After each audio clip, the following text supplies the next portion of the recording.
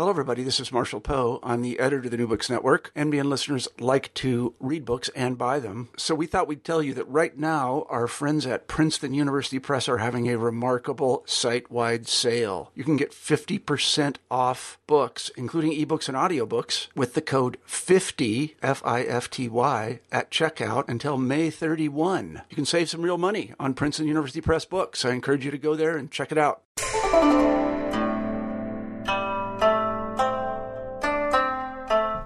Hi there, I'm Carla Nappi, and this is New Books in East Asian Studies. Welcome to the podcast, and thanks so much for joining me at the channel today.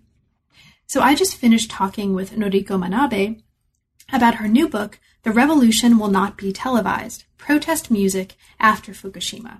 This came out in 2015 with Oxford University Press, and it's actually the first, as you'll hear toward the end of the conversation, of two planned volumes that collectively treat protest music in contemporary and modern Japan.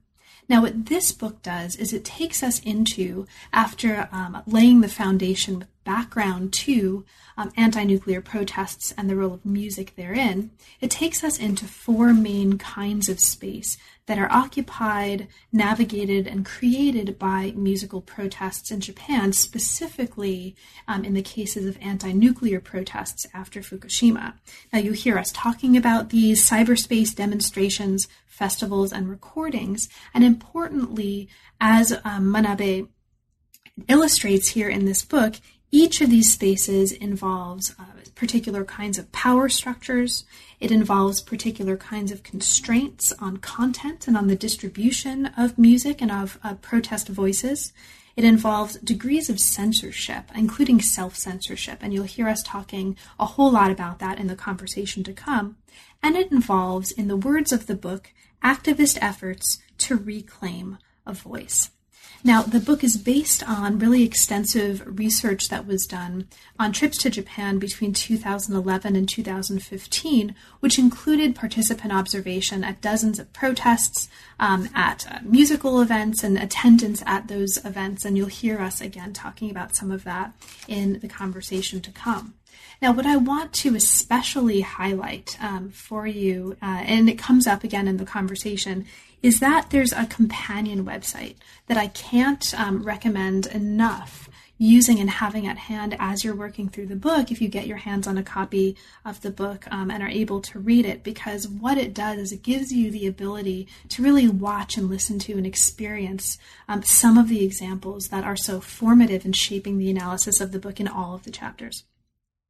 Okay, so with that, I'll let you get to it and just thank you so much for listening, for supporting the channel in that way, and I hope that you enjoy. And in particular, I highly recommend going to the companion website. And as you're looking at and reading about the No Nukes concert late in the book, listen to the Kraftwerk performance, or watch the Kraftwerk performance of Radioactivity, which is really super cool. I'll try to link to that in the blog post. Have fun. I'm here today to talk with Noriko Manabe about her new book, The Revolution Will Not Be Televised, Protest Music After Fukushima. Welcome to the New Books in East Asian Studies podcast, Noriko, and thanks so much both for writing a really super interesting book with a really super interesting companion website we'll talk about, and also for making time to talk with me today. I really appreciate it. Well, thank you, Carla, for your invitation. Of course. So let's start with the traditional question for the channel. How did you come to the field? Why Japan? Why the academic study of Japan? And why contemporary Japan? I was actually born in Japan. I was born in Kyoto, and I grew up in the United States. And my first phase of my adult life was actually spent working in the Japanese financial markets. I came to that because I happened to go to Japan after I graduated from Stanford Business School, and I realized that I understood what was going on much better than my traveling companion. And so I went to Japan, and I worked in the Japanese financial markets for a very long period of time. And when I decided that I had enough of doing that, I went back to graduate school in ethnomusicology and music theory. And while I was doing my studies, I became very interested in Japanese popular music.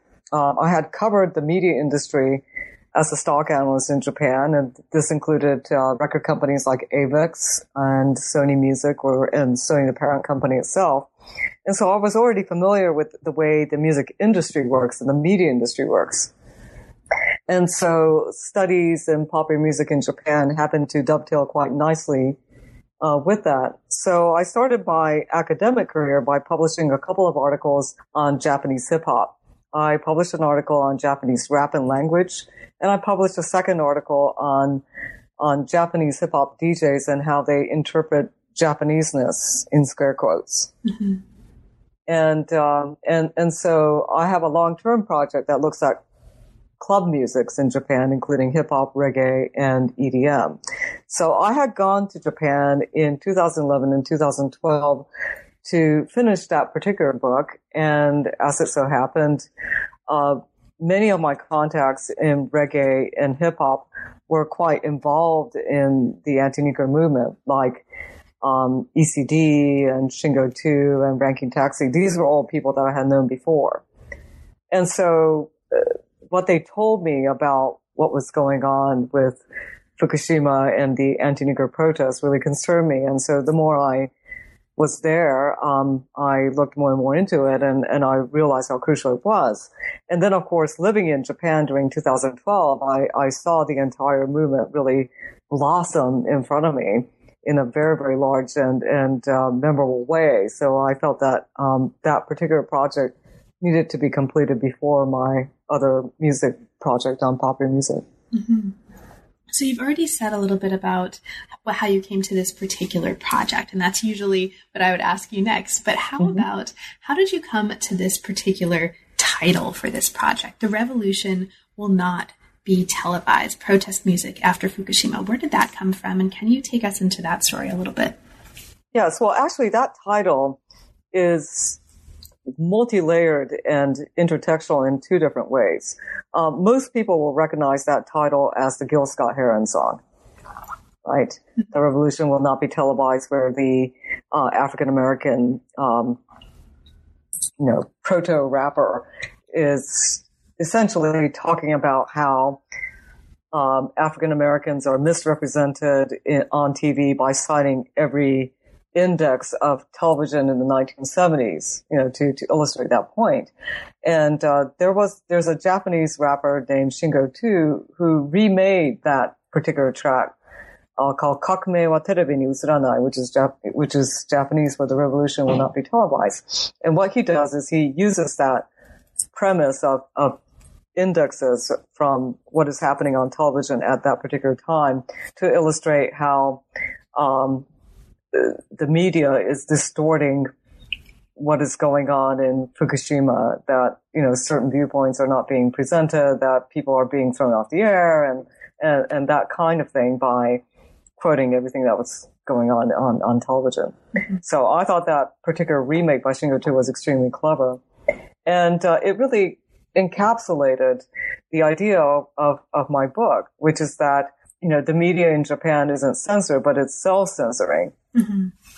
And there are certain choices being made so that certain points of view and certain messages are not getting across. And one of them is the extent of anti-nuclear protests or the anti-nuclear or opposition to having nuclear power in Japan. And that's what I mean by the revolution will not be televised, because anti-nuclear views are simply not shown to the degree that they could be in Japan, particularly on television news.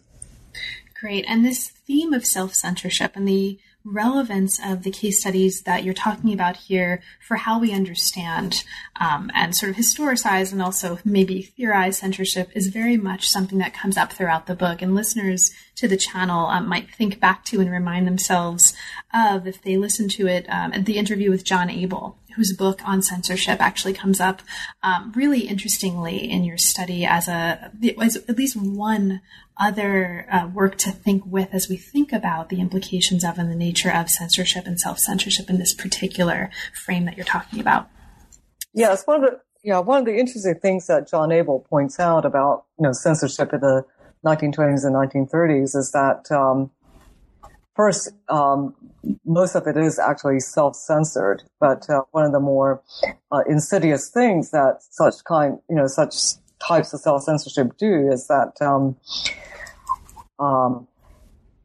it actually limits the channels of thinking or the pathways of thinking. And I think that's actually quite true in what is going on in Japan at the moment in terms of nuclear power and other political issues, because if you don't allow yourself to say or think in certain ways, then it really limits one's possibilities of discourse. Mm-hmm. Absolutely. And we'll get to that, I think, in detail in the hour to come. So first, what I'll do is just spend a couple of minutes laying a little bit of the foundation. So the book is broken up into a number of sections. And in the first chapter, there's an introduction that really lays the groundwork for understanding what's to come. So I'll just very briefly lay this out, and then we can dive in. So the book is centrally concerned with the issue of constraints, at least as I read this here. Constraints that limit people, both ordinary citizens and musicians. And musicians, of course, are citizens as well, from speaking out on sensitive political issues.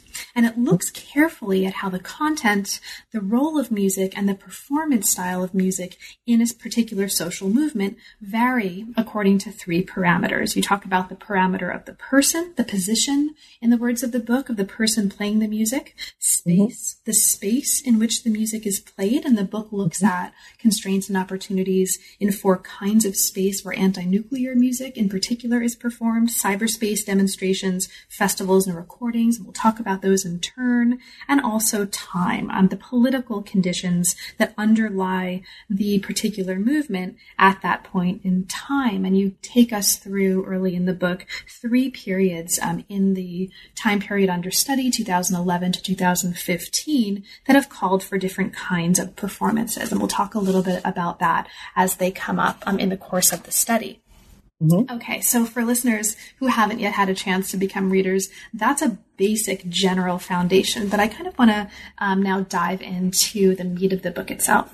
Now, one of the things that I think is really interesting that comes up very early on is you talk early in the book, in the first chapter, about your decision to use the term Fukushima, right? Rather than like 311 in the title. So that's really interesting and important. And could you talk about that a little bit? Yes, I've actually personally been chided for using the word Fukushima in conference presentations. And this is why I started to think about it a little bit more. The politically correct way, if you will, of talking about Fukushima is often 311, which actually references all 3 disasters that happened on March 11, 2011, which were the earthquake, which triggered a tsunami, which triggered the nuclear meltdown at Fukushima.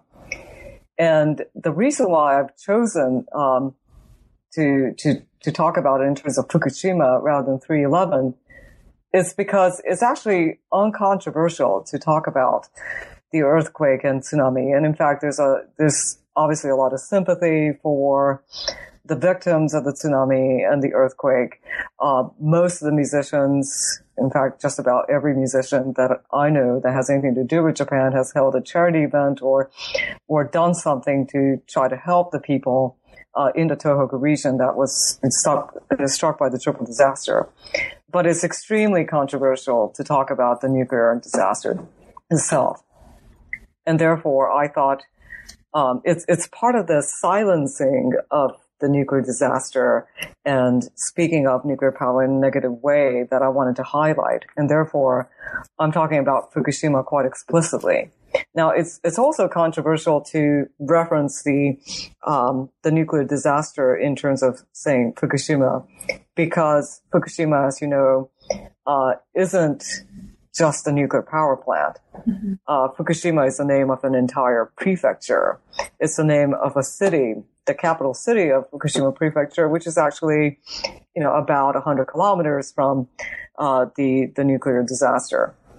So, and in fact, the towns around the Fukushima Daiichi plant are actually not called Fukushima. So there's a lot of confusion about the name Fukushima. So there tends to be a fair amount of sensitivity, particularly amongst Fukushima residents, about using the word Fukushima to describe that particular disaster, because they feel that their entire homeland is being painted in shame. It's become synonymous with a nuclear disaster, and, who wants that with their hometown?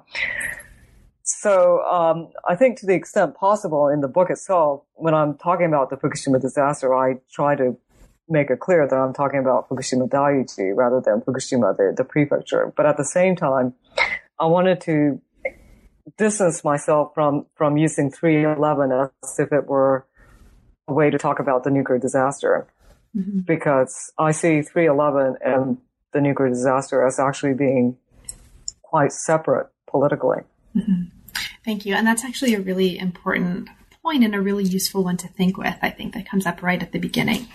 So as we move further into the book, we move into a chapter 2, that looks at, in the words of the book, power structures and the financial incentives that have helped nuclear power grow since the early 1950s and have kept it in place despite widespread criticism post-Fukushima Daiichi. And what the book does is it takes us into a kind of history of this and looks at some of the most significant elements and significant events that we need to understand in order to understand as readers what drove citizens and musicians to protest and to protest against nuclear power specifically in the first place. So we have this foundation to then take us into the more contemporary examples.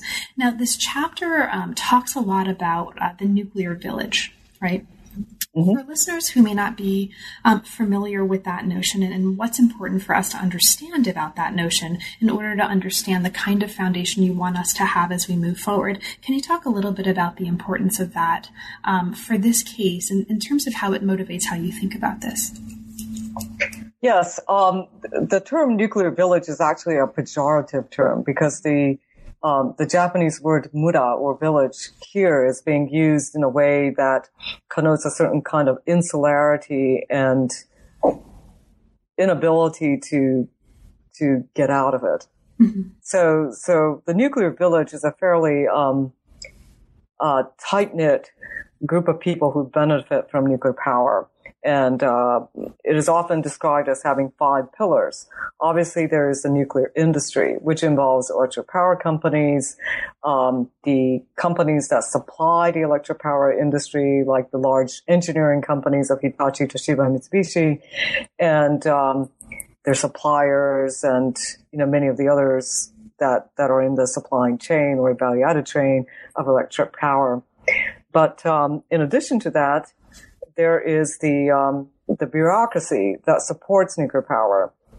And for most of the time when people think about the bureaucracy that supports nuclear power, they think about METI, which is the Ministry of Ministry of Industry, Trade, and Economics.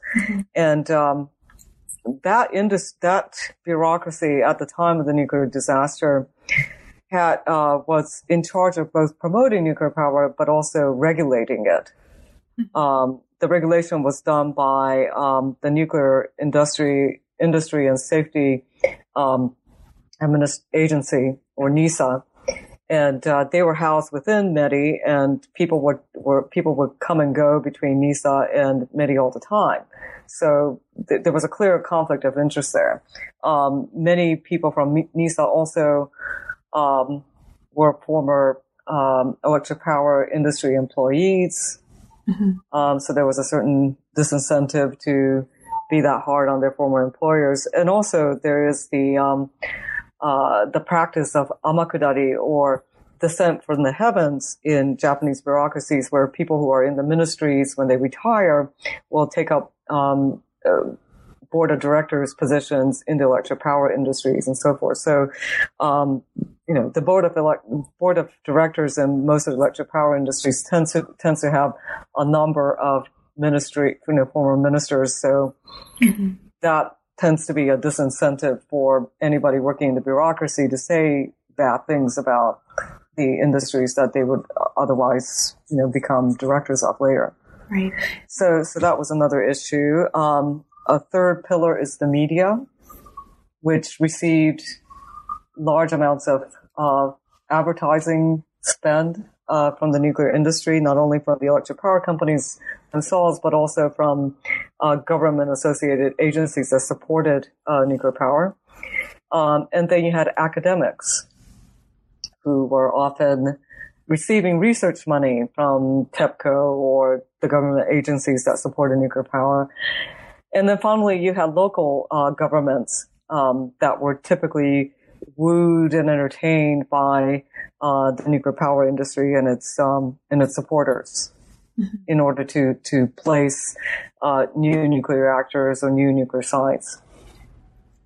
Now, one of the really interesting issues that comes up here as we understand how this shapes the practices and performances that are to come and the nature of the analysis and the arguments of the book brings us back to one of the early things that you mentioned, which is this idea of censorship or self-censorship. And in fact, in this chapter, there are lots of ways of thinking about, and that you help us think about, the importance of secrecy and of silencing to shaping the kinds of protests that happen, the way they happen, the importance of music in shaping this, and also the kinds of protests that don't happen. And examples of that are myriad here. We won't have time to talk about them individually, but I'll just kind of mark them and then ask you to talk about one of them. And you talk here about the importance of the fact that demonstrations are not covered in mass media all the time, right? And that becomes important later on. You talk about why some people have been reticent to protest, right? The high social cost, police videotaping the protests. And you also talk about, in terms of secrecy and silencing, something that we'll come back to at the end of the book, but maybe we can lay the groundwork for that here. And that's something called the secrecy law. Now, for listeners who don't know what that is and why that might be important to think about here, can you super briefly just kind of explain that? What do we need to understand about the secrecy law in this context? Okay, the secrecy law was a law that was passed by the Abe government in December 2013. And what in a really, really oversimplified nutshell, what it basically says is that if I, as an academic, or someone as a journalist, or even somebody who is a Diet member, asks a bureaucrat or somebody in one of the government agencies a question about a state secret in a way that is considered to be overly coercive, then that person could be put in jail for 5 years. But because whatever is a state secret is itself a state secret, you wouldn't really be able to defend yourself very well. You wouldn't know what you were defending yourself against. So it's kind of a silencing law. It's been flagged by the United Nations, Human Rights Council. It's been opposed by the Japanese law board. It's been objected to by the majority of the Japanese population, amongst many other groups. But it still passed through the Diet, and then it was, it's been put into effect as of late 2014. Great. Thank you so much. And we're going to come back to that, I think, by the conclusion of our conversation. Now, one thing I want to just mark here, just to mention for listeners, because it's fabulous, is that throughout the chapters, there are references to a companion website for the book. I can't recommend exploring this highly enough. I'll make sure there's a link to it in the post that goes up with the podcast. And it's really wonderful. So as a reader, as you're working through the chapters, and this chapter is an example of that, there'll be little icons that direct you to examples of, sometimes they are YouTube videos of performances, sometimes it's footage of protest movements. There are all kinds of things, commercials that you can go to illustrate and exemplify what's happening in the book. And so shout out to the companion website. I wish more books did this. It's totally fabulous. And I think it's integral to the experience of the book. And so thank you for that. And I think that's fabulous. Thank you. So as we move forward from this, and there's a lot in chapter 2 that explores all of these things that we're talking about, we move to a chapter that looks at, in the words of the book, the disincentives that musicians face in voicing their political opinions, right? You've already talked about the fact that nuclear power is a taboo topic for musicians, and there's a certain amount of self-censorship involved. And this chapter looks at the lives and activities of some of the people who have been active in the anti-nuclear movement. Okay, so just very briefly, there are a number of people, of individuals in this book, and this chapter exemplifies that, who are fascinating. And one comes up here, and I'd love if you could talk a little bit about kind of what you think is significant about understanding him and his activities. And this is Sakamoto. This is Sakamoto Ryuichi of the Yellow Magic Orchestra. Listeners may be familiar with him in that context. For you, can you talk us through, what's interesting for you about his engagement and involvement in this movement and the way that he's been active, at least in this early context, early in the book? Okay, well, as Carla was mentioning, Sakamoto Ryuichi is probably the best known musician from Japan throughout the world. Not only was he one of the founding members of the Yellow Magic Orchestra, but he's an Academy Award-winning composer. He's even starred with David Bowie in Merry Christmas, Mr. Lawrence. And he's generally a very respected figure and a revered figure in Japan. And, he's been one of the most vocal, artists in Japan against nuclear power. And there have been a couple of them, but not as many as you might think, given that 70% of the population actually opposes nuclear power. So one of the things he's done is to organize the No Nukes series of concerts, which have been happening every year since 2012. Mm-hmm. For these concerts, he invites various anti-nuclear artists to participate in the concert, and throughout the concert, between sets, there are videos that show scenes of the cities that had to be abandoned in Fukushima because of the radiation, or artistic videos that are made by Abanoto or other artists that depict an anti-nuclear view in a very artistic way, or interviews of activists working against nuclear power or for renewable energy. And so it's a very educational as well as, very musical and very enjoyable kind of festival. Mm-hmm. And he's also attended and participated in, street protests, including the weekly protest that takes place, in front of the Diet, which has been going on since March 2012 and is still going on, which is quite remarkable, 4 years later. Mm-hmm. And he's also participated in the quarterly or they happen about 3 or 4 times a year. There are various large protests that typically get anywhere between a couple of thousand to as many as 170,000 protesters that are run by Sayonara Genpatsu, or Goodbye Nuclear Power. And he's spoken and even played at some of their demonstrations. So he's been quite active in the field. Mm-hmm. And one of the really horrible things that happened to Sakamoto was that he gave the speech at a Sayonara Genpatsu demonstration that attracted 170,000 people in July of 2012. It was certainly one of the largest demonstrations that took place in 2012, and probably one of the largest ever in Japan.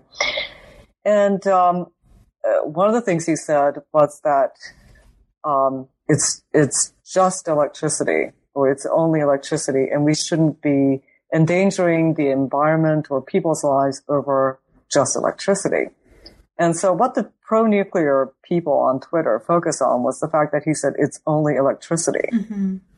And they went on a Twitter, rampage, bashing him over this, saying that, here's this guy who made his name being a technopop artist. Isn't this kind of ironic?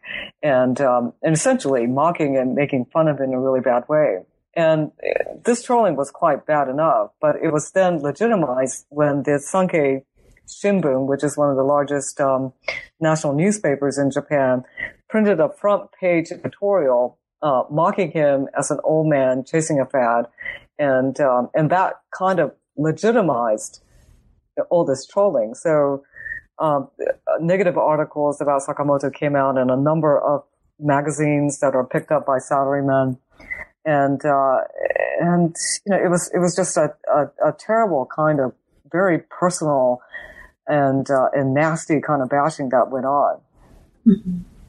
So anybody who actually comes out very positive or very negative on nuclear power and for exiting nuclear power can be humiliated and shamed in a public way like this, even if they're one of the most revered musicians in Japan.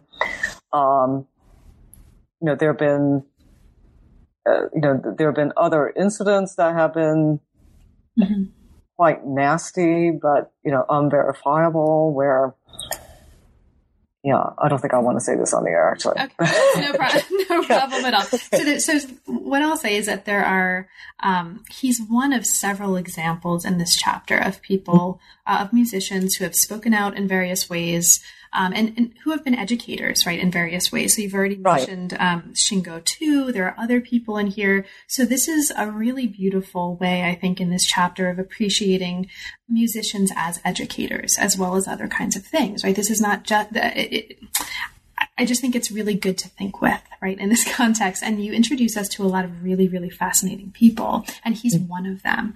But also introduce us to, as you just mentioned, the consequences for a number of these people of speaking out. And this is one of the reasons why the next phase of the book becomes so interesting and so important, right? So we could spend another hour just talking about this chapter, but what I'll do is kind of move us into the section of the book. This is section 2 that looks specifically at spaces of protest. And there are 4 major spaces, and I talked about those a little bit at the beginning of our conversation. So the first space that you look at here in chapter 4 really, I think, helps us understand some of the ways that musicians, performers, but also ordinary citizens have used this kind of space as a way to try to negotiate voices of protest in a way that is a little bit safer from some of these repercussions, including repercussions for, saying things that were not intended in the way that they were taken up, like this, it's only electricity. Yeah. Now, chapter 4 looks at some major ways of overcoming this kind of silencing we've been talking about. It talks about the importance of the openness that cyberspace creates, of mobile accessibility, and the kind of interplay between real and cyber spaces that happens in terms of making particular pieces of music available, in terms of communication across those realms and blurring of those realms. And it also talks about the ways that cyberspace actively enables participation and actively gives music this kind of mobilizing force. And you talk about some examples therein. And you also talked, I think, already a little bit, I don't know if this was before the recording or during, about the fact that cyberspace enables a kind of anonymity that safeguards a little bit of what's going on here. So for you, just kind of briefly, what looms largest for you in your mind about the importance of cyberspace as a kind of space in terms of pushing back against this silencing and secrecy? Well, the most interesting part for me was that there tends to be a greater preponderance toward using the internet anonymously or pseudonymously in Japan than in the United States or Korea or other countries. Mm-hmm. And the impact that it has is actually quite large, because the so-called spiral of silence, which is a concept introduced by Noel Neumann, tends to be stronger in Japan than in the United States or in other Asian countries even. Mm-hmm. Meaning that if somebody thinks that society at large, or even the community in which they live, or even the person that they're talking to, is not going to agree with something that they're going to say, then they will typically stay silent about it, particularly if they are women or people in lower positions socially. And what cyberspace actually allows you to do is two things. One is it allows you to interact politically using a pseudonym. And at least according to data that was taken in 2010, it appeared that that as many as 78% of the Japanese population who had a Twitter account had a pseudonymous Twitter account. That meant that people could actually say things that they would not typically say to a coworker or a family member, even, or a friend on the internet. And in so doing, people were actually able to find like-minded individuals. Mm-hmm. And in that process, social media actually helped to build a lot of affective momentum toward a particular cause, which I think a number of other writers on social movements has also talked about. And music was also a very important part of building that affective wave. Mm-hmm. So one of the examples I talk about in this chapter is Saito Kazuyoshi's "It Was Always a Lie." Yes. That particular song came out on April 7th, 2011 on cyberspace, and he tried to upload it, or somebody uploaded it in a way that was supposedly an effort to be anonymous, because Saito Kazuyoshi is wearing this big cowboy hat and he's wearing sunglasses, and it's hilarious. But of course, he's singing a version of his own song. But the particular song that he sang was had lyrics that were anti-nuclear, but the original music itself came from a Shiseido commercial that he wrote. And so everybody actually knew the song because it had been a top 10 hit, and it had been played over and over and over again as a Shiseido commercial on television. And because of that, and the fact that it was a very catchy song with a nice catchy chorus, it caught on right away. It was a big viral hit. 3 days later, people are singing it in the first really big anti-nuclear demonstration there was in Koenji, because it just captured the feeling that everybody had but could not express at that point in time. It was 3 weeks after the disaster at this point. People felt they couldn't go out anymore. Concerts and things were canceled. You couldn't go out to enjoy the cherry blossoms because you weren't supposed to be enjoying yourselves when so many people had been suffering because of the triple disaster.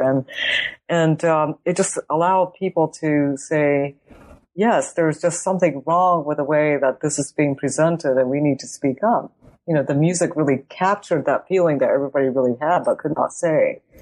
And it really built that momentum in a way that I think just a Twitter feed would not have done on its own. That's right.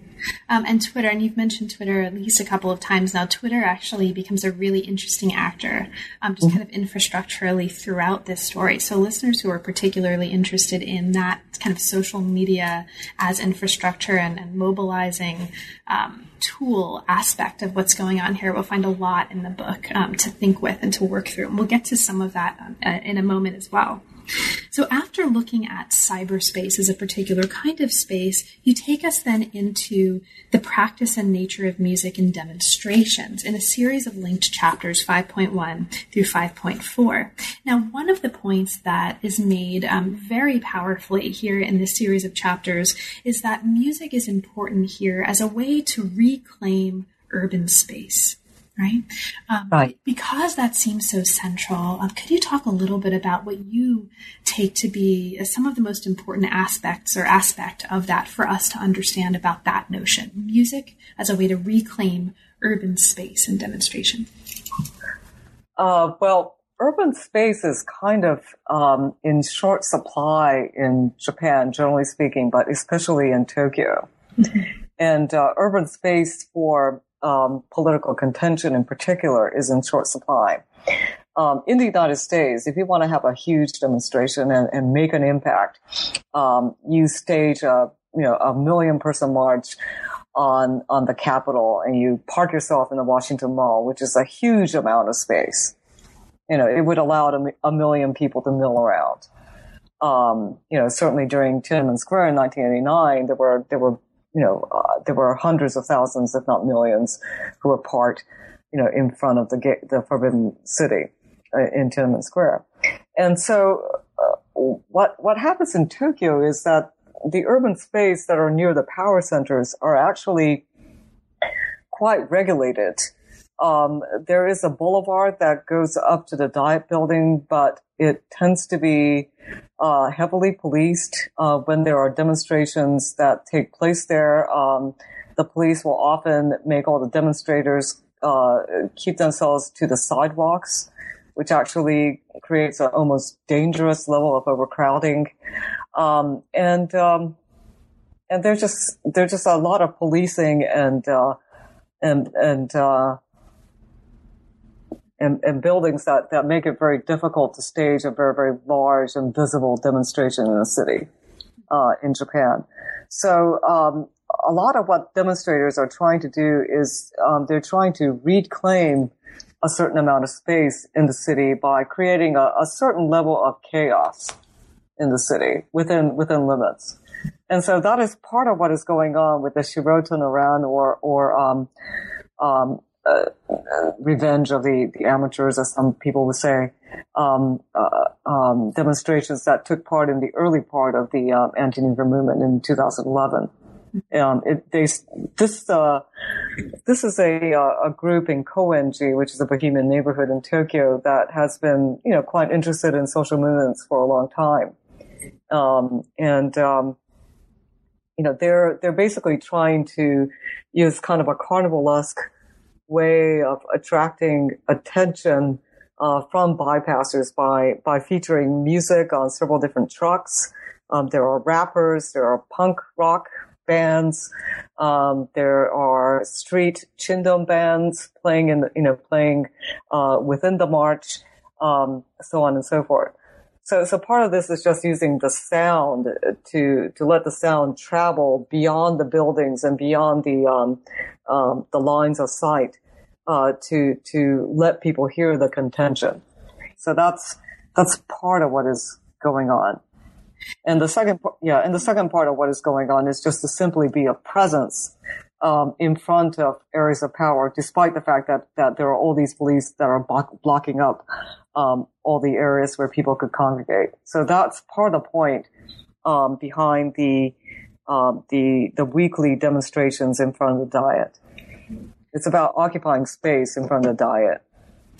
Great, thank you so much. And there's chapter 5.4, and speaking of sound occupying space, you can hear "Oh Canada" being blown by the ship outside my window right now, possibly, of sound creating a particular kind of nationalistic space here. For example, yes. In chapter 5.4, you really, I think, beautifully and in a very detailed way take us through some of the particular aspects of this urban space that constrain or enable certain kinds of musical protest, including the nature of the district, the routes, the aspect of boundaries or edges, intersections, landmarks, sound marks. And if we have time, we'll get to a couple of case studies that illustrate some of the distinctions there and the different ways that can happen. But first, what I want to do is just make clear for listeners, some of the examples you just talked about are take up the analysis in the central part or the center part of this fifth cluster of chapters. These are parts that you use to talk about sound demonstrations. And 5.3 actually looks at after laying the foundation of the history of the emergence of sound demonstrations in 5.2 and the origins thereof.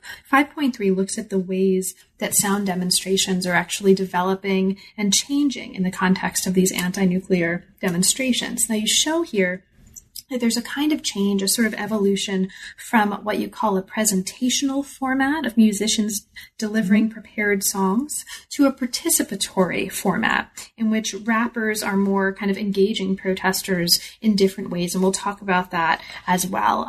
So let's actually go right into that. Let's talk about the particular characteristics so listeners can understand why these distinctions in this evolution are and is important. So presentational. You talk about, or there's a lot of attention in this part of the book toward presentational examples here. What is an example, perhaps, of a presentational format, and what's distinctive about that before we move to participatory? Okay, I'm taking the terms presentational and participatory from Tom Torino, whose 2008 book actually lays out these particular definitions. And my contribution to this particular dialogue is that the participatory versus presentational is actually a continuum of performance practice, and protest musicians will veer from one toward the other depending on what the political circumstances are. Mm-hmm. And what a presentational performance is that there's a very clear division between the performer and the audience. The performer is singing and the audience is listening. So this would be, for the extreme example, for example, is if you were to go to the Metropolitan Opera. You're not going to be singing along. Well, maybe you're not, right? Maybe. Yeah. I don't know. Yeah. You're not going to be singing along unless, you're listening to Verdi's Nabucco or something. But anyway, so that would be an example of something where you are the audience, you're listening to, to an opera singer singing at you. A participatory performance is somewhere where, the audience is actually part of the performance. So an extreme example of that would be, for example, if you were to go to an Irish bar in New York City, a lot of times the entire audience is actually also the performers, and they're kind of coming and going and playing along a couple of very simple tunes. A kind of participatory performance that often occurs in protest is a drum circle. So typically we had drum circles that occupy Wall Street. We have drummers in most demonstrations, post 2011 demonstrations around the world. And, we've had a very active, drum group, that has been, drumming in every single demonstration in Japan practically since 2011. Mm-hmm. And the it's participatory because anybody can join in, and they're very simple rhythms. The point is not to make aesthetic music as much as get as many people as possible to participate. There isn't that much of a line between the audience and the performers. And so what has developed in Japan, actually out of these drum circles, is a kind of call and response pattern where you're not just doing a call and response of slogans or Sprechchor, as they're called in Japan, we don't want nuclear power. But what you're getting is a kind of a musical version of Sprechchor or call and response pattern where you're basically saying these slogans to the beats of the drums. And then that kind of style actually developed to be a kind of rap, where the rappers will do a little bit of freestyling, and then they'll say a couple of slogans over beats in a rap style, and then the audience or the protesters will rap back to them. So in that kind of performance, there's really kind of much less distinction between who is the performer and who is the audience in that kind of case. And that kind of participatory performance tends to be quite powerful in protest because it makes everybody feel involved. It makes everybody voice, the claims that they want to make against the government or make against nuclear power. Great. And so this chapter, I think, really beautifully takes us into examples of this spectrum between presentational and participatory modes.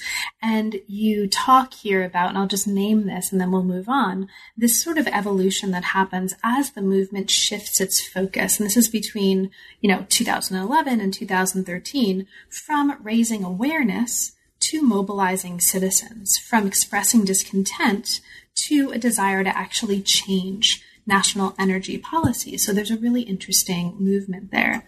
And then finally, at the end of this cluster of chapter 5.1 5.1 through 5.4, as I mentioned before, there's this really interesting look at music and urban geography, and we won't have time to talk about this in detail, but I just want to mark for listeners that there are two interesting case studies here. You talk in detail about Twit No Nukes, so bringing us back to Twitter, right, and the mobilization that Twitter enables, and also No Nukes, More Hearts, and talk about the different ways of using sound to navigate and create urban space and urban geographies in these examples. Now, yes, could I just, of course, please, just say, okay, chapter 5.3 is basically an exploration of the so-called sound demonstration, and what a sound demonstration in Japan is actually quite unlike demonstrations that you might see in other parts of the world, in the sense that there are quite musical entities. So, for example, you might have a truck that has a reggae singer and a rapper. You might have another truck that has a punk artist or a rock band or other kinds of actual live musicians on it. But the word sound demonstration actually means a demonstration with a sound truck, which is a truck with a sound system that might have some of these kinds of artists. And what was very interesting to me was at the very early stages of the anti-nuclear protests, particularly in 2011, was that the music tended to be so-called presentational, in the sense that Ranking Taxi, a reggae singer, would actually come up and sing an entire song. And he'll have a call and response pattern embedded into that song. But most of it was really him singing and people listening as they marched along. By 2012, and that was appropriate in 2011 when people were still not comfortable with speaking out. They had this kind of dull feeling that things were bad. But they were at a state when they actually wanted to listen to somebody tell them what was wrong with nuclear power. By 2012, many people had, started to believe the nuclear village argument against nuclear power, and so at that stage, what you actually wanted to do was not convince people that there was something wrong, as much as get people to become more involved in the movement. And so the participatory mode of sound demonstrations was much more apt for that particular stage of the movement, because many people were already against nuclear power. What you wanted people to do was to voice their opposition to it. So this kind of rapping pattern of the rappers stating a slogan and then the protesters responding to it in rhythm, that kind of participatory style was much more appropriate for that stage of the movement. Thank you so much. Now, as we move sort of further into the book, we're also moving further toward our conclusion, and we won't have time to talk in detail about a lot of the interesting things that are happening here. But again, I just want to kind of point this out and name this for listeners, so that when they get their copies of the book, or their hands on a copy, they'll know they can explore this. Now, Chapter 6 looks at another space. This is the space of the festival, and it takes us into different ways, focusing on three particular cases of different ways that political ideas can be communicated by approaches taken by festivals. You've already talked about the No Nukes concerts, and that's one of the examples. The chapter also looks at the Atomic Cafe at the Fuji Rock Festival, and it looks at a very different kind of festival called the Project Fukushima Festival. These are three different kinds of events doing three very different kinds of work. And again, we won't have time to talk in detail about them, but it's a really interesting and important part of the study, I think.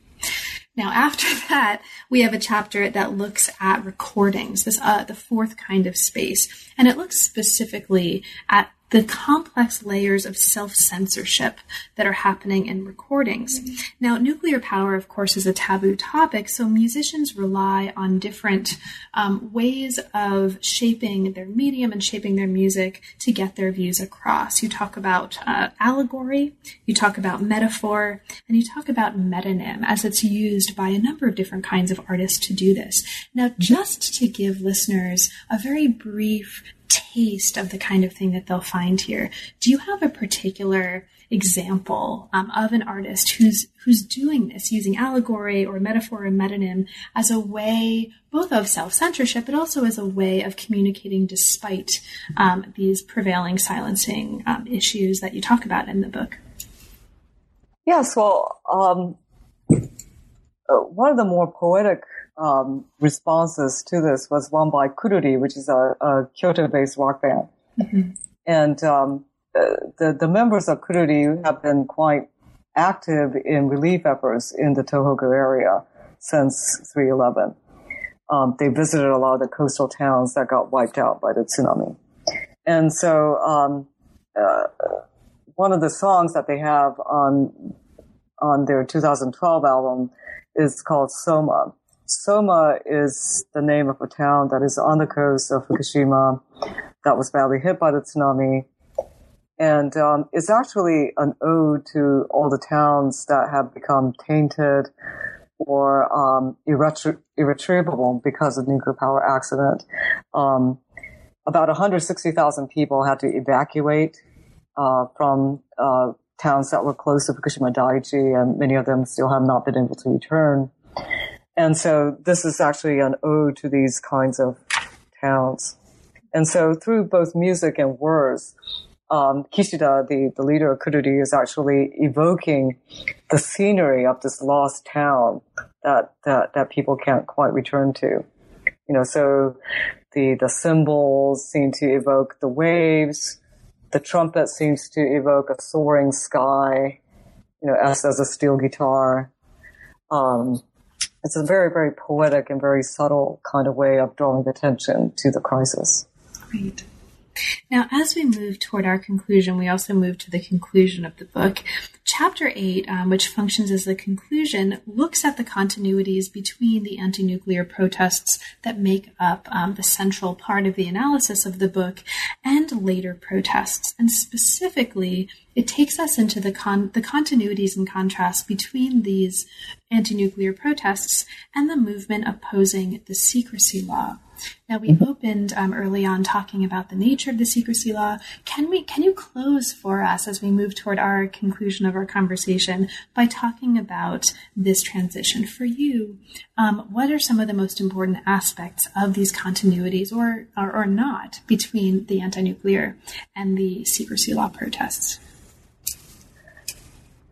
They're quite similar in terms of actual musical content, in the sense that the centerpiece of the so-called SEALS protests, which are student protests that have happened since the secrecy law was passed in 2013. Many of them involve sound trucks, they involve rappers, and they involve this kind of call and response pattern.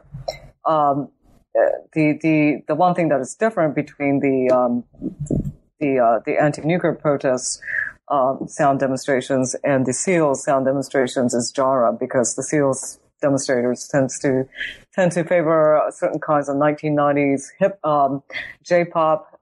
They tend to play a lot more EDM than the people from the anti-nuclear movement, who tended to play more kind of funk, 70s rock and that kind of thing. So, but the technique is and general style is actually quite similar, which is that you're doing a call and response pattern of slogans. What is interesting about the SEALs movement, which actually spans two issues, the first being the secrecy law, but the second is is protest against the Abe government's shall we say, remilitarization of Japan by promoting so-called collective self-defense of Japan for its allies, making it possible for Japan to send troops overseas for the first time since World War II. That's really what most of the SEALs protests are actually about. But the thing that is different about the SEALs protests is that it's been very well covered in the press. And the second point is that one of the reasons why it's been very well covered by the press is because students have been involved. These are college students who were largely absent from the anti-nuclear protests. And they've been led by a couple of very charismatic students within SEALS who are also quite photogenic, which I think has helped to bring them a lot of media attention. But it signals kind of a new phase of social movements in Japan because the young people are involved and because it's getting a lot more media attention than it had before.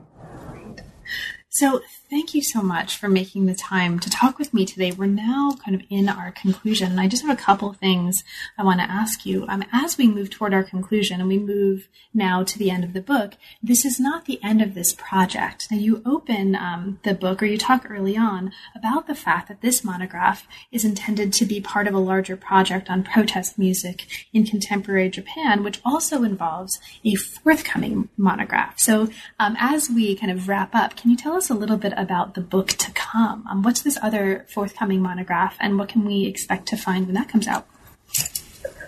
Okay, I actually have several projects at the moment that are related to this project. The most closely connected is a book that is also under contract from Oxford University Press that is entitled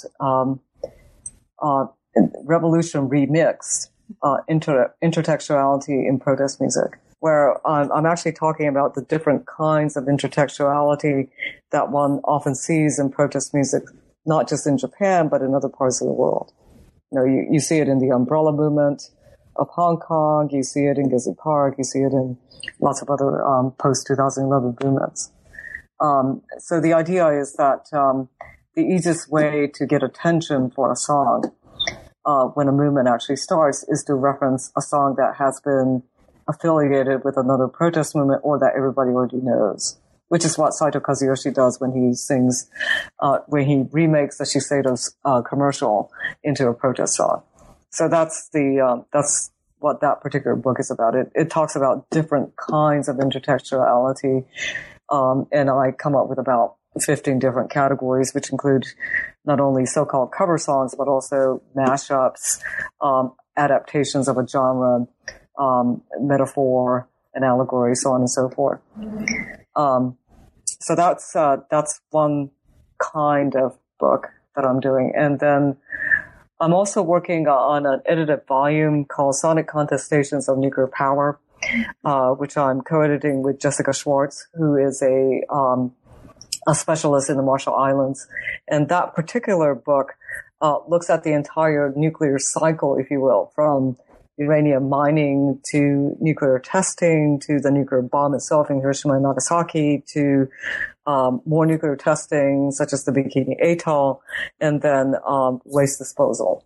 And we talk about sonic and musical reactions to each one of those stages.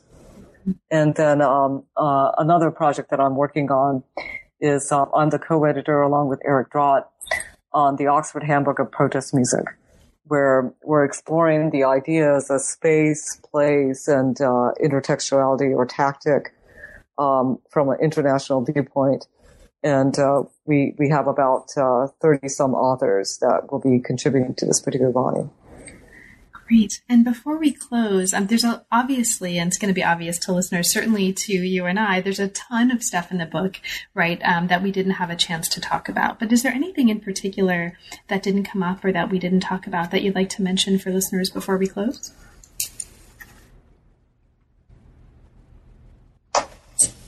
No?